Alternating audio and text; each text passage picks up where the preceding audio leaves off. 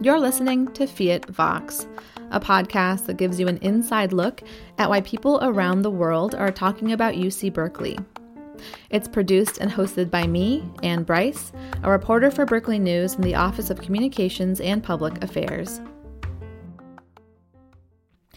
In the summer of 1996, Will Thomas and Dave Deasy were wading in the Columbia River in Kennewick, Washington. Will kicked something with his foot, bent down, and pulled up a human skull. Turns out it was a really old skull, 9,000 years old, one of the oldest human remains found in North America. It's a discovery that would fuel an ongoing debate between scientists and Native Americans about how ancestral remains should be treated. It also inspired Beth Piatot, an associate professor of Native American Studies at UC Berkeley and a member of the Nez Perce tribe, to write the play Antigone. It's a Native American version of the Greek tragedy Antigone. And, the question that was with me is like, well, why can people understand these concepts of like universal literature, like Antigone, that's supposed to deal with these universal problems of what the living or the dead, what are the limits of the state, these kinds of what are eternal laws versus human laws. Why can the same people who can understand that great classic literature don't understand how Native people feel about ancestral remains?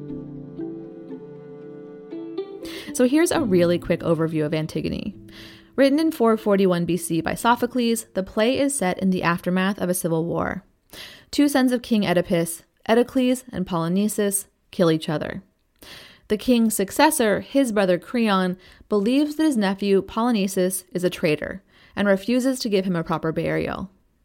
But Polynices' sister, Antigone, is determined to follow the law of the gods and bury her brother's body. So she defies Creon, buries Polynices' body, and is caught and put in prison, where she kills herself. And that feeling that she feels for her brother is what Native people feel for their ancestors. We care for them too. We care for them, and we want to do what's right, even though the colonial order in which we are born, in which we exist, is trying to sever that relationship, trying to force us into different kind of postures. And it is a human experience to want the dead to rest properly. And the play was a way of talking about how holding the dead is also holding captive the living. Antigone was staged this month at Berkeley's Hearst Museum of Anthropology, which holds one of the largest collections of Native American human remains and cultural items, second only to the Smithsonian. Piatot says that often in science, researchers see these human remains as an opportunity to study how people lived, to learn about their societies. But for Native Americans, their people's ancestral remains mean something much different to them. So it's an entire different system, entire different way of relating to these beings from how, Native people will say, well, these are our ancestors who were buried in our ancestral homelands and in these particular ways. And they deserve to rest. So definitely being here on campus and thinking about very specific context here, and then being able to actually stage the play in the museum itself. I think all those things were just really fantastic opportunities to confront this problem of what it is to be human.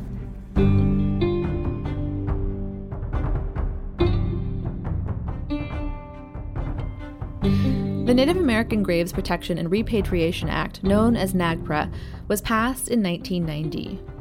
The act requires that federal agencies and institutions that receive federal funding, like UC Berkeley, return certain Native American human remains and cultural objects to lineal descendants and culturally affiliated Indian tribes and Native Hawaiian organizations. Piatot recently joined Berkeley's NAGPRA Advisory Committee, made up of a diverse group on campus who provide advice consistent with UC policy, its principles of community for diversity and inclusion, and in compliance with federal laws. So I think that people do understand the importance of repatriating remains to families and to proper resting places.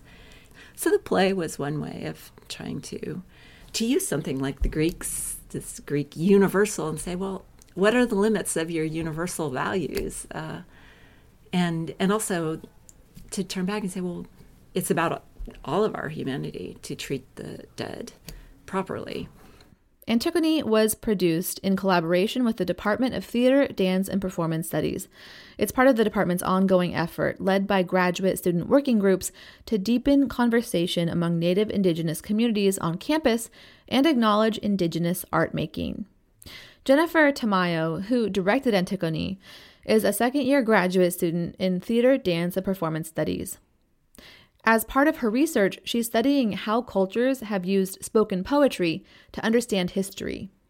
She says that directing a diverse cast made up of graduate students and undergraduates, some of whom had never acted, plus Native people from outside the campus community, made it especially important to her that everyone felt like they could bring their whole selves to their performances. One of the things I really wanted to ensure happened was that the ways in which we did the work together was done together and was done with care, and that was the priority over almost anything else. For Beth, one of the things that she talked about early on was about how this was also to be a healing experience for those who would be part of it, who are cast members who were Native, and also those ancestors who were held in the Hearst, who we wanted to make sure remembered that we were still fighting for them. Antigone will be part of a collection written by Payatote called The Bead Workers, Stories, to be published in fall 2019 by Counterpoint Press. At Berkeley, Antigone is already on syllabi in the classics and rhetoric departments, as well as Native American Studies and Theater, Dance, and Performance Studies. This year also, it's on syllabi in the classics departments at Stanford and Harvard. And the 9,000-year-old skull and skeleton that were discovered more than 20 years ago were finally returned last year to the native tribes of the region where they were found. The tribes were able to give their ancestor, whom they call the Ancient One, a quiet burial in his homeland. For Berkeley News, I'm Ann Bryce. You can subscribe to Fiat Vox on Apple Podcasts or wherever you listen to your podcasts.